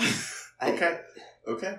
I've seen this book too. It's supposed to be really good. For anyone who wants to join book club, shoot me a fax. Message me on Instagram. Follow up on this. Carrier pigeon only, actually. I changed my mind. You're gonna give out your address then, huh? Yeah. 89 Garner Street. Oh, okay. Make sure the pigeon flies up to the balcony on the second floor. Yep. I'll leave the window open. Perfect. But not the screen. The book is American Gods. It's American Gods. By the way. No idea what it's about. Probably Americans. Probably gods. I'd hope so. Don't know if that's true or not. I hate all other beings that aren't Americans and gods. According to some other people, the main character's name is Shadow. That's pretty cool. I actually don't know if he's the main character, but for some reason that resonated with me. So. All right. Well, here. What if I got the book? We say read. This is a long book. I'm looking at it right now. It's a thick. Thickie. Do you know how many pages it is? It's like 500 pages, maybe 600 pages. Look, this is what happened. We got played a little bit. All right. So we met up to talk about book club. We all were like, okay, we're gonna present a book. It's gonna be great. We're gonna love it. So we all got these books. I mean, we didn't get them. We presented them like a little pitch. Sure. And we made the rules. It has to be less than 350 pages or close to that. One of our members lied. Bum, bum, bum. Yeah.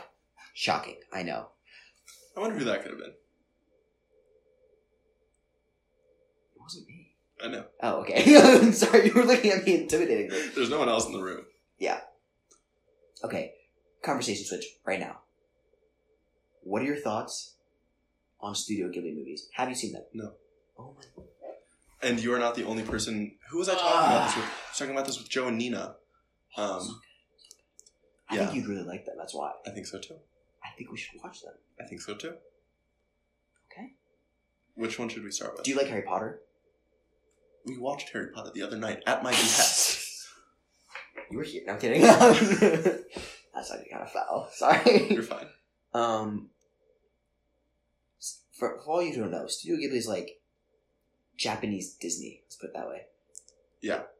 Hayao Miyazaki's really a genius, and he was one of the first to do animation, completely full drawing style animation, and so there's a lot of creativity that goes into his work, and for a lot of people, not me, but for a lot of people, these movies are extremely nostalgic, similar to how old Disney movies are to some people.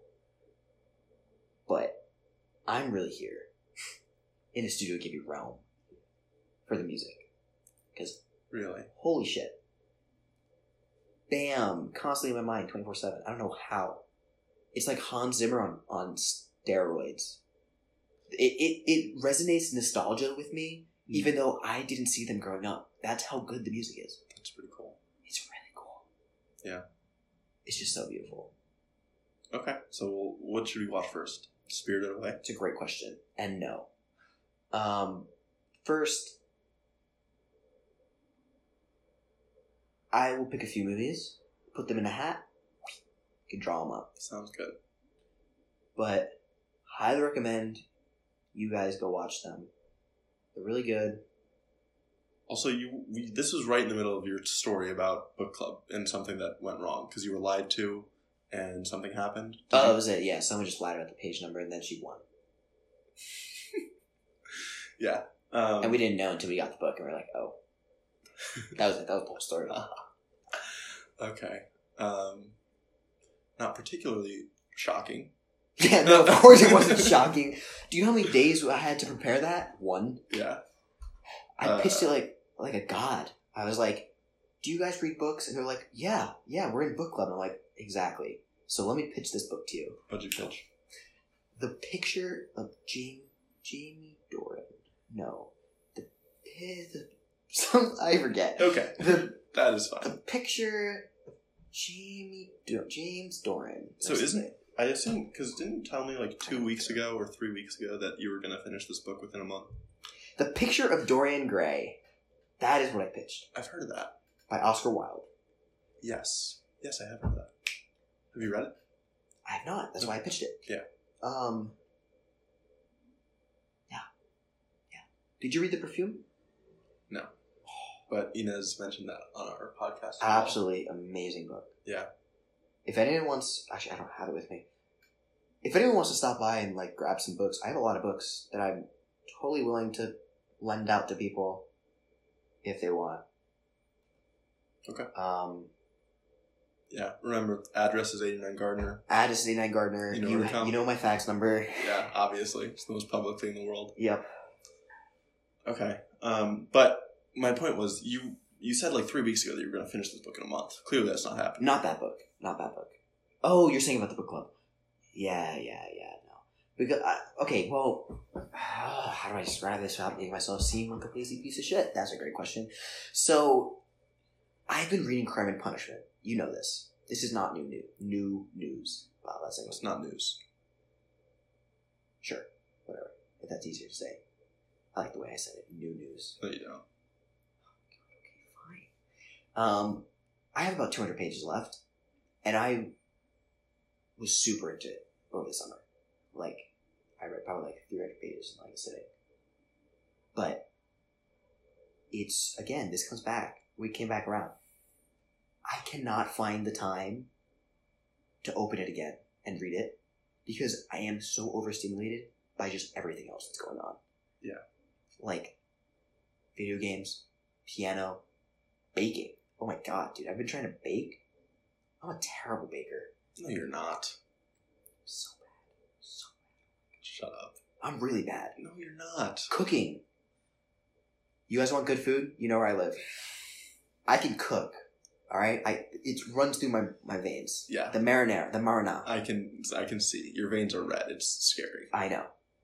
It's mostly tomato sauce. And probably high cholesterol. But that's not the point. No. The point is, I was going to finish this book. I thought. And I didn't. And, it's upsetting because I really want to finish it. It's really good. I like it a lot. That's it. That's my entire... Bleh, yeah. That's my reaction. Bleh. For sure. I feel you. Okay, well, if we set an intermediate deadline with like 50 pages of this book in a week. Oh, it's easy. Exactly. Have you read Crime and Punishment? No. Wow. I'm not well read.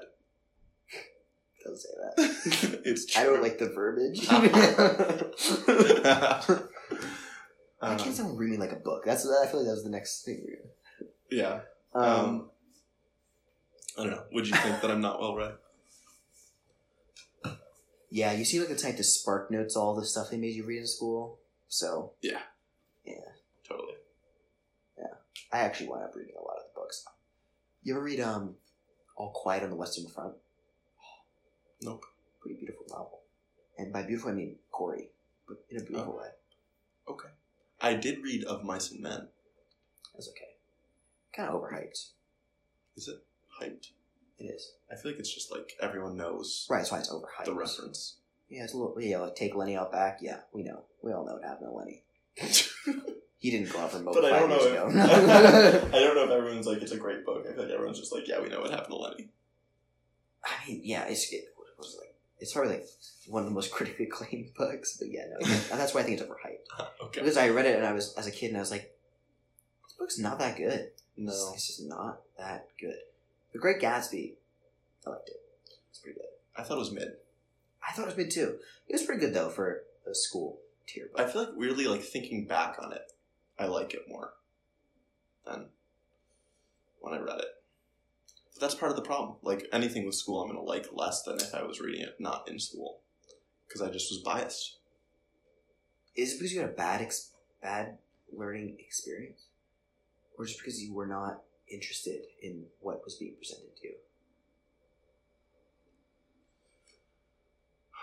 It's hard to even like think about when I go that far back. I just hate being forced to do things. I'm just like not okay with it. And so if I'm reading a book that I'm forced to read, God complex going on here. Allowed to tell other people what to do, but can't be told what to do. Oh, who am I telling what to do? Your followers. Besides No, kidding. The members of my cult. Yeah. Don't say it out loud. They might hear us. No. Oh, fuck. Yeah, I don't, it doesn't jive with me. Which is also bad because it gets, where it becomes problematic is I don't like listening to myself when I'm telling myself what to do. Like, if I see. My own brain, I'm like, you should do that, or you shouldn't do that. I'm like, fuck you, brain. It's fuck you for pretending that it matters what I do and don't do. I'll show you.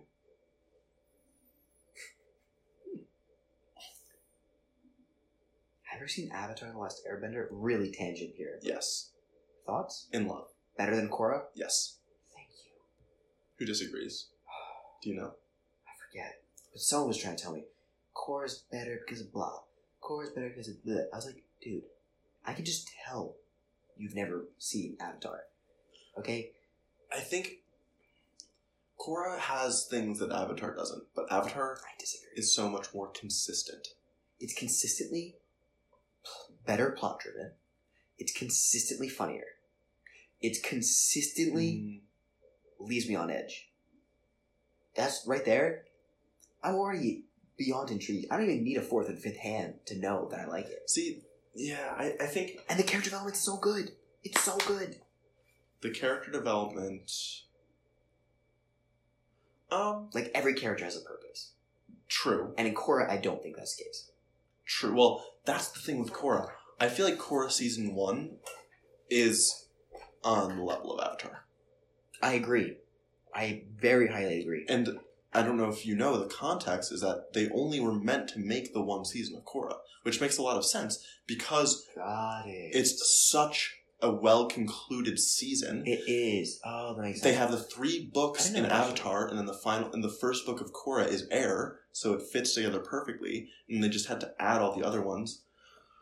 And then they got carried away. You can totally see in season 2, like it is clearly like this overly contrived story. Like you feel that they're making something out of nothing. You can see that they don't have roles for all of the characters to fill, which is heartbreaking. And they just put them in for plot. Yes. They're like, oh, here's this new character we just met. And you're like, okay, obviously something's going to happen with this character because we just met him, right? Yes. And then that's exactly what happens. You're like, shocker. Yeah. Like, no. And the characters that they established in the beginning, like... They don't continue to grow in season 2 and 3. And that's why I'm just like, what is the purpose of this? Yeah. Oh. Yeah. And you can tell, like it's almost, you can tell they're such clearly, like, side stories. Like, it's like, oh, we need to give these other characters something, like, we need to give them screen time, so let's forge this conflict that doesn't really matter, and it's painful. I mean, I also love season 3 of Korra,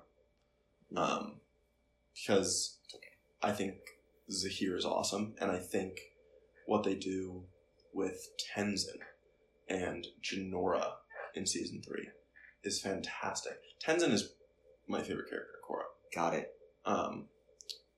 But season 2 mostly mid to bad besides the Avatar 1 origin episodes, which are amazing. Which actually, to me, you're caught up on Attack on Titan, right? Yes. Kind of feel a little bit like these origin episodes we're getting for Attack on Titan. Interestingly.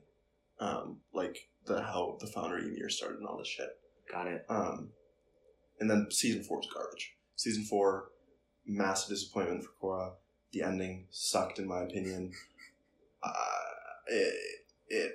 And it was funny because I watched Korra for the first time. Sorry, I'm like ranting. I asked you a question. You, anxiety. I Why am I speaking? Who made me speak? Literally, this is a perfect I example. know. Like, too much attention on me, I need to spread it. Me asks a question, you panics, ensues. How much am I allowed to say? Am I allowed to even speak right now? Where am I? Why are my pants off? Oh God. This isn't safe. Am I at the gym? No. What are these dumbbells doing in my hands? Pumping iron. Wait, no, that's my name. No. But I watched it because I watched Michael, and Michael is like, Wait, what?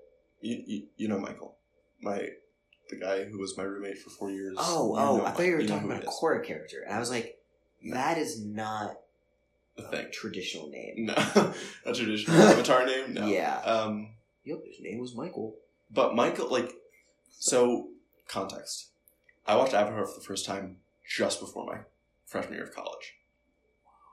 Fell in love. So you didn't grow up with it? No. Oh my God, that's heartbreaking. I loved it though. Like as an Let's go. 18-year-old, Favorite loved character? it.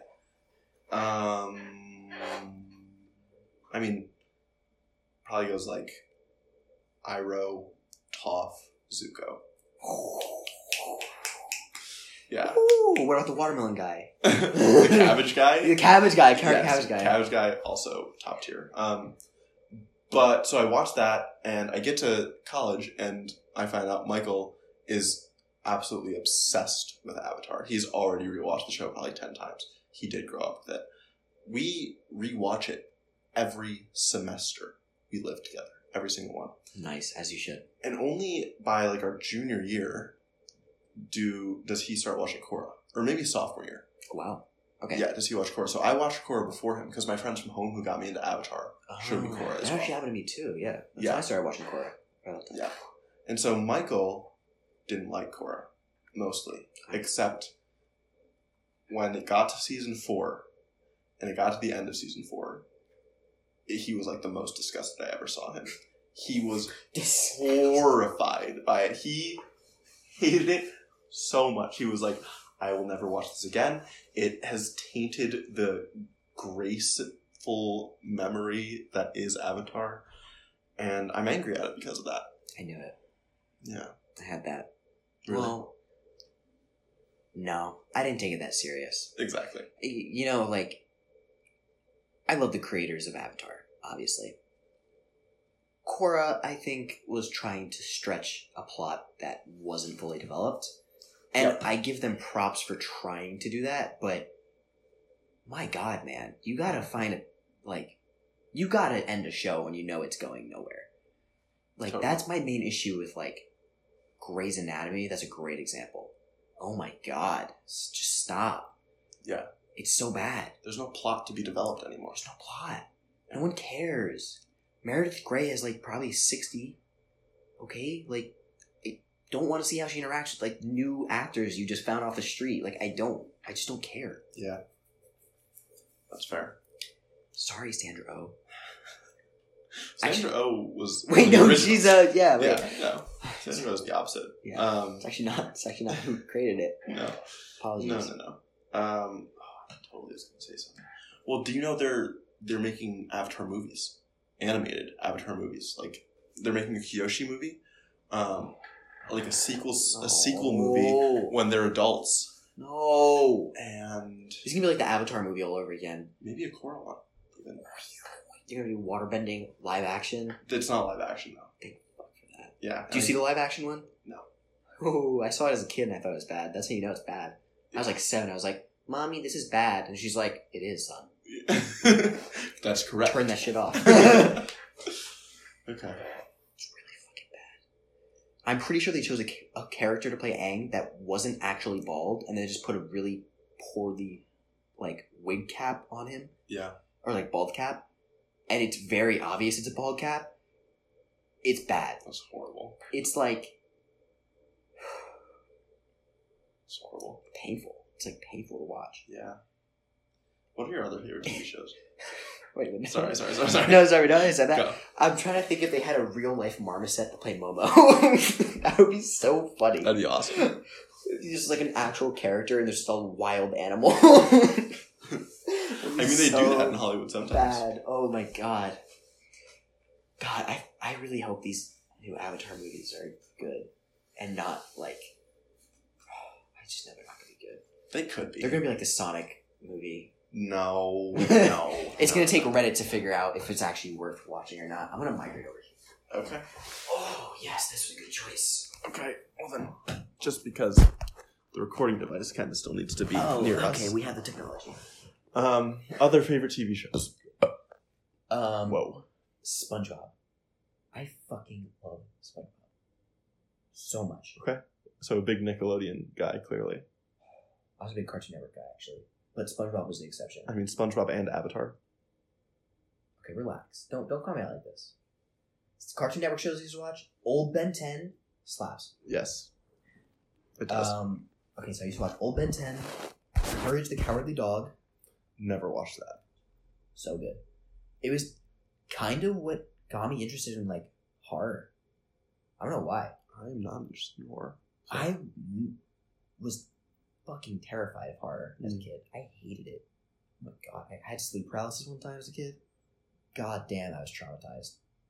I think that's actually what caused you said sleep anxiety. That is legitimately what caused my sleep anxiety for years. Mm-hmm. But Courage the Cowardly Dog was so... What a cool concept for a kid show. What else did I watch? Chowder. Gas. I used to watch all the weird shows. Chowder. I watched some Chowder. Flapjack. I don't even know what that is. Didn't watch any Flapjack. Weird show. Don't watch it. So strange. Okay. Kid Next Door. Duh. Fire show. I watched a lot of 90s shows. That's why I come to the conclusion. I watched a lot of 90s shows. Teenage Years, iCarly. Yep. Same. Did you watch Victorious? I watched Drake and Josh. Same. Phineas and Ferb. Yes. A lot of Discovery Channel. Like Naked and Afraid. That's the toss-up. Like, I don't know what was up with me. I was like, I'm going to grow up and be in the wilderness. And I'm like, nope, this is not an attainable goal for a child. Or an adult. Yeah. Hopefully.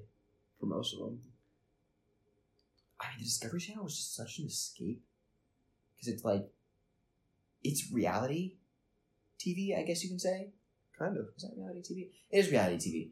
But also it's like, has historical context. Mm. And also like, to me, it didn't seem real as a child. Because I was like, whoa, there's this part of the world I didn't even know existed. Yeah. I did not even know the oceans were this vast. I didn't even know the oceans were this cool. And then I started getting to like One Planet and Blue Planet, and all of the planets. Yeah. Fucking crazy. What about now, though? Or have you just not been watching TV much in your recent years? I don't really watch a lot of TV. Well, I've gotten into anime. Like? Recently. I used to be averted to the genre. Okay. Because of all the memes around it and the stigma. How they over-sexualize a lot of things. Mm-hmm. They still do. And that is my big thing that I dislike. Mm-hmm. Over-sexualizing every single female character. It's weird. It's not Western. True. And I don't want to say that it's weird because I almost feel insensitive about it. But then when I looked into why they do it, it is weird. They do it just to attract, like... Sex sells, yeah. Yeah. And, yeah, I've been watching a lot of anime. I've seen Code Geass. I haven't even heard of that one. Oh, so good. Okay. So good. You should watch it.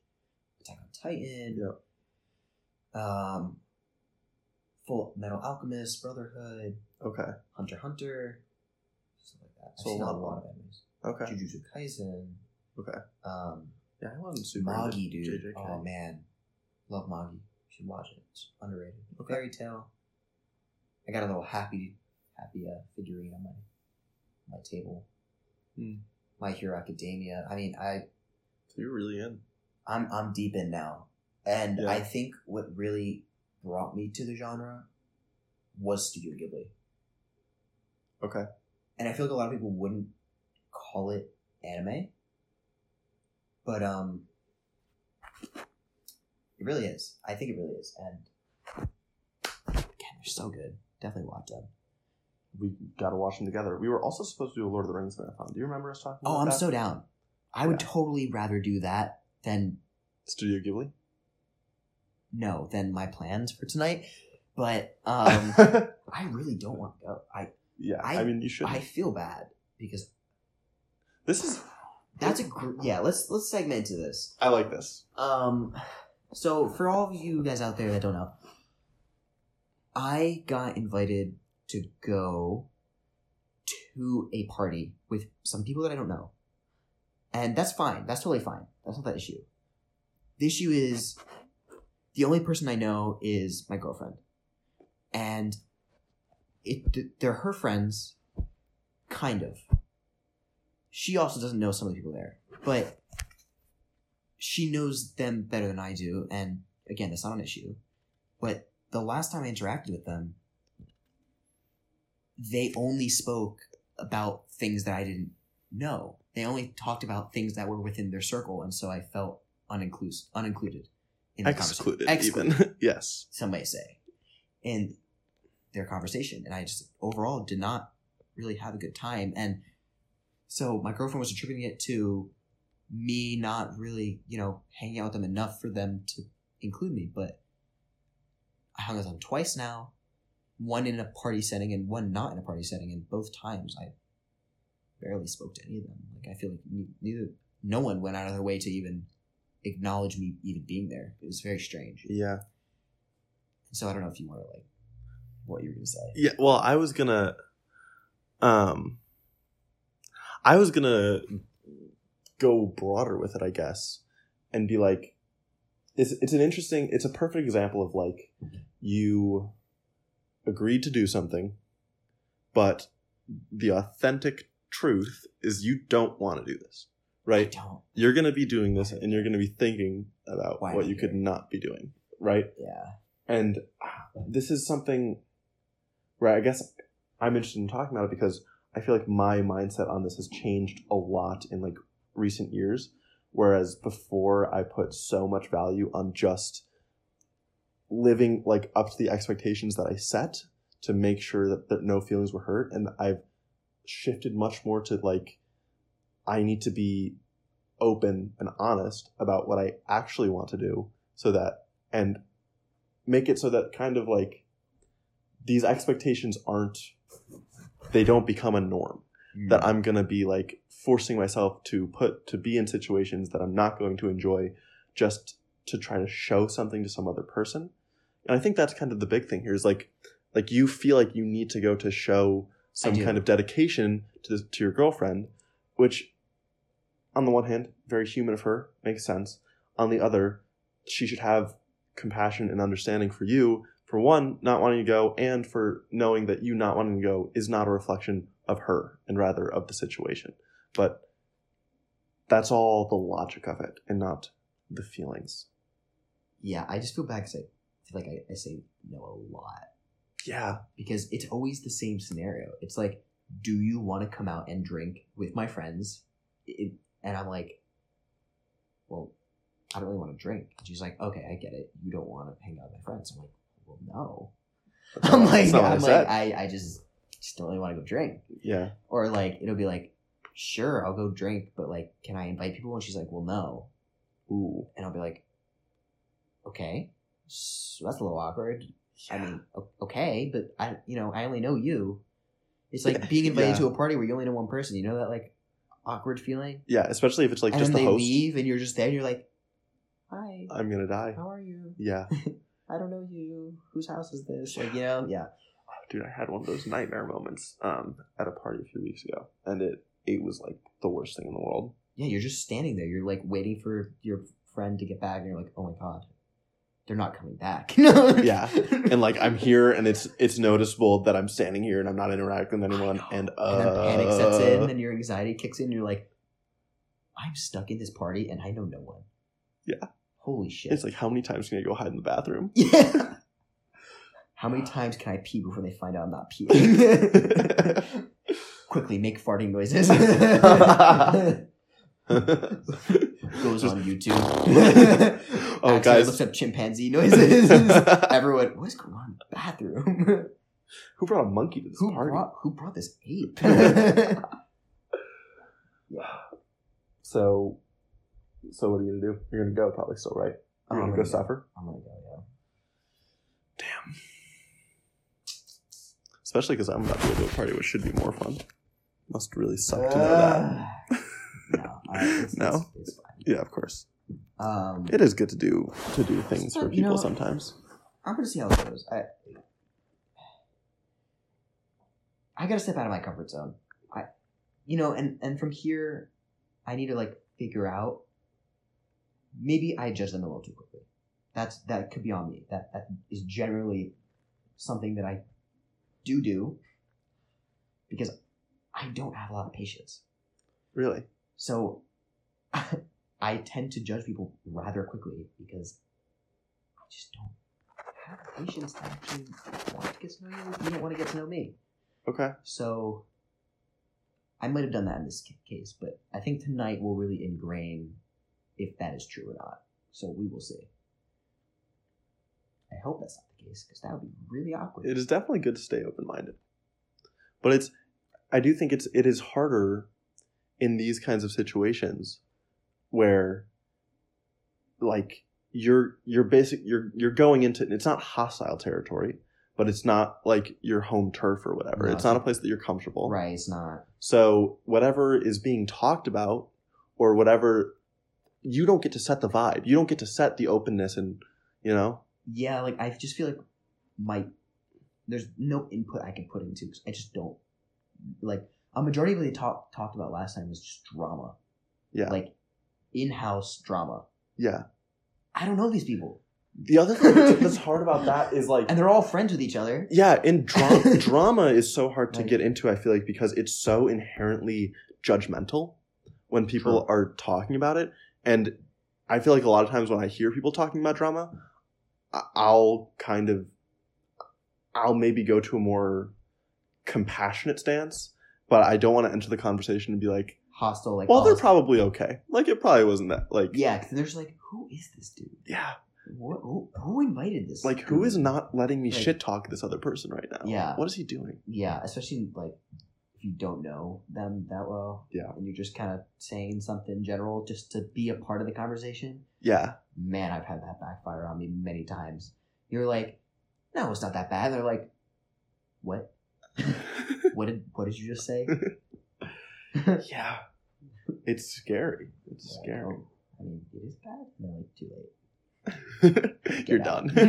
You're done here. Who are you? Yeah. How do you feel about talking about drama of people you do know with other people who know them? How do I go about it? How do you feel about doing it? Or I guess... I usually just tell them to their face because I'm kind of not a bitch. No, you're not a bitch. Yeah, and that's a not a bitch move. If I have beef with someone, I'm going to tell you to your face. I'm like, yo, you're really fucking annoying. Don't do this thing again. I'm going to tell you that to your face. You've never told anyone something like that. I actively have told someone that. Can you give me details? Can we talk of the drama right now? No. Okay. That's fine. You are being recorded, so don't say anything you don't want to be saying. Plead to fifth? Yeah, that's fine. Plead to the fifth. It's weird. I find... Because I love psychoanalyzing the people I know, and it's like... It's such a weird line between psychoanalyzing and, like, judging / shitting on them behind their back. Mm-hmm. I struggle with that. Sometimes I do shit on my friends, but I do it because they're my friends. I feel like you're not a good friend if you don't get it, just like shit on them sometimes. Like, no one's perfect. It'd be weird if they thought I was like a perfect person. That'd be so strange. I agree. I think being able to be open about things that you can see, the imperfections of your friends are the best signs that you are close friends. Because you know you're accepted for those things nonetheless. Oh, yeah. Yeah. Totally. Totally agree. Yeah. Like you always make a conversation about yourself. No, I'm kidding. It's a joke. No, it's perfect. See, that's what you do need to joke about. I know. Because I need to know it's okay. I do this too much to it. No, you don't. But you really don't. I do feel like that's also one of the most powerful, like, friend-making tools. Yeah, just shitting on people? Making it clear that it's okay to shit on you. Okay, don't do that. Yeah, it is. Yeah. Yeah, but there's a line. you can't shit on yourself too hard. Right. But you have to. That's the line. Yeah. If you start doing it too much, people are like, "Ooh, this dude's really." Well, that's why I'm glad because you've done that, and I've I've called you out when you've done it. Right, I have.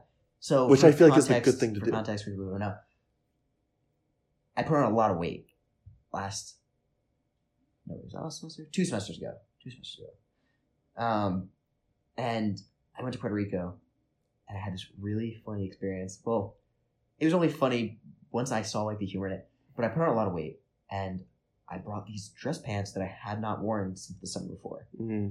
And we were going to the club, and I was going to put my dress pants on, and they basically ripped. They like got to my ankles, and I heard like, zzz, and I was like, what was that? I looked down, and they were just stuck. And so I walked out. I was staying with a few of my friends, and I walked out, and I'm like, hey guys, I think we have a problem. Like, they all started laughing. I was like, this is hilarious. Like, of course I'm going to make fun of myself in this scenario. Like, I put on a lot of weight. That's fine. But this scenario is actually comical. But I think what happened is I came back, and it wasn't with necessarily my close friends. And so to try to, like, make new friends, I would pick on myself. It's like a common defense mechanism. It's like, if I call myself out on what I think is wrong with me, no one else can do it. Correct. And that's what I was doing. And then you call me out, and I was like, you bitch. How dare you say truthful things to me?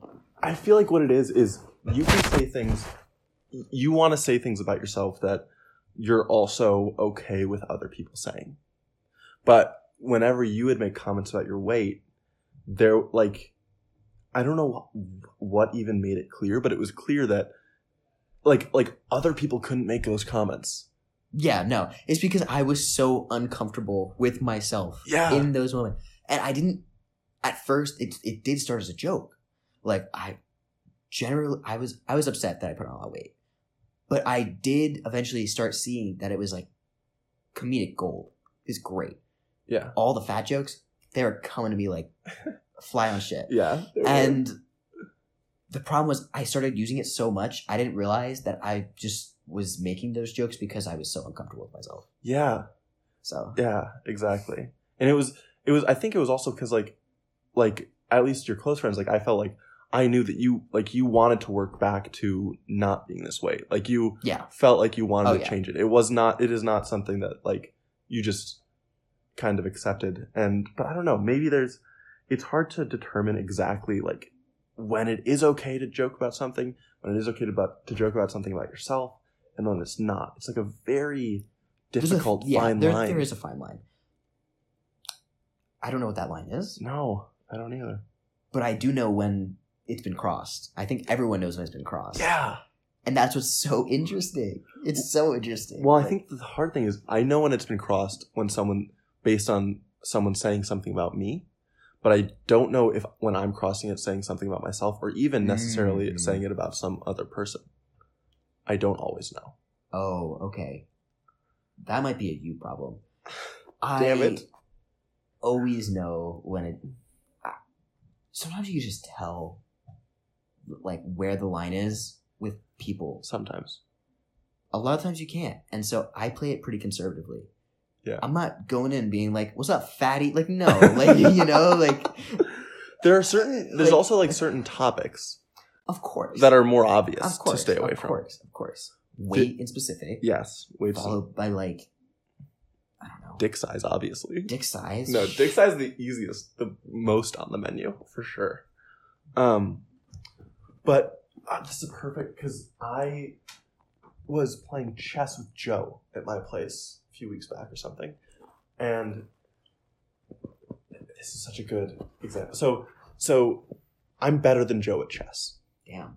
We both know that. Joe and I both know that. I'm sure. Joe makes comments about how like he only stays in our games because I keep pointing out moves that I think he should make when I'm playing. And I was getting at this chessboard, and I knew I was going to play him, and I noticed like this discomfort in me about like saying anything about the game because I because it felt like there might be a line that I was crossing there. Like there might be actual insecurity about this imbalance. But so I decided that I wanted to make light of it. I wanted to get rid of this discomfort like that might exist between the two of us. And so I said something like, Joe, I want you to know I'm going to fucking destroy you at this game. That's so foul. Because I was trying to like go way over the top. You went too far. But it was funny because I told him this. I explained it. I was like, no, I'm trying to joke because I'm trying to go over the top. And he's like, the thing is, it's kind of accurate. Yeah, no, it is. It's kind of accurate. But what it really is I'm trying to make it clear that it's humorous because the thing I'm saying is so ridiculous. Like, it's so ridiculous that I would actually try to maliciously say that to him. Yeah, but the problem is, I get it because you both know that you're better than him. Yeah. I understand. Yeah, But that's an example of like when I missed the line, and because he was like, because it was like it did not come off well. So yikes. It happens. So like and subscribe. You gotta call it. Yeah, I gotta call it. Unfortunately. All right, all good, people. Thanks for listening. See you later. Peace.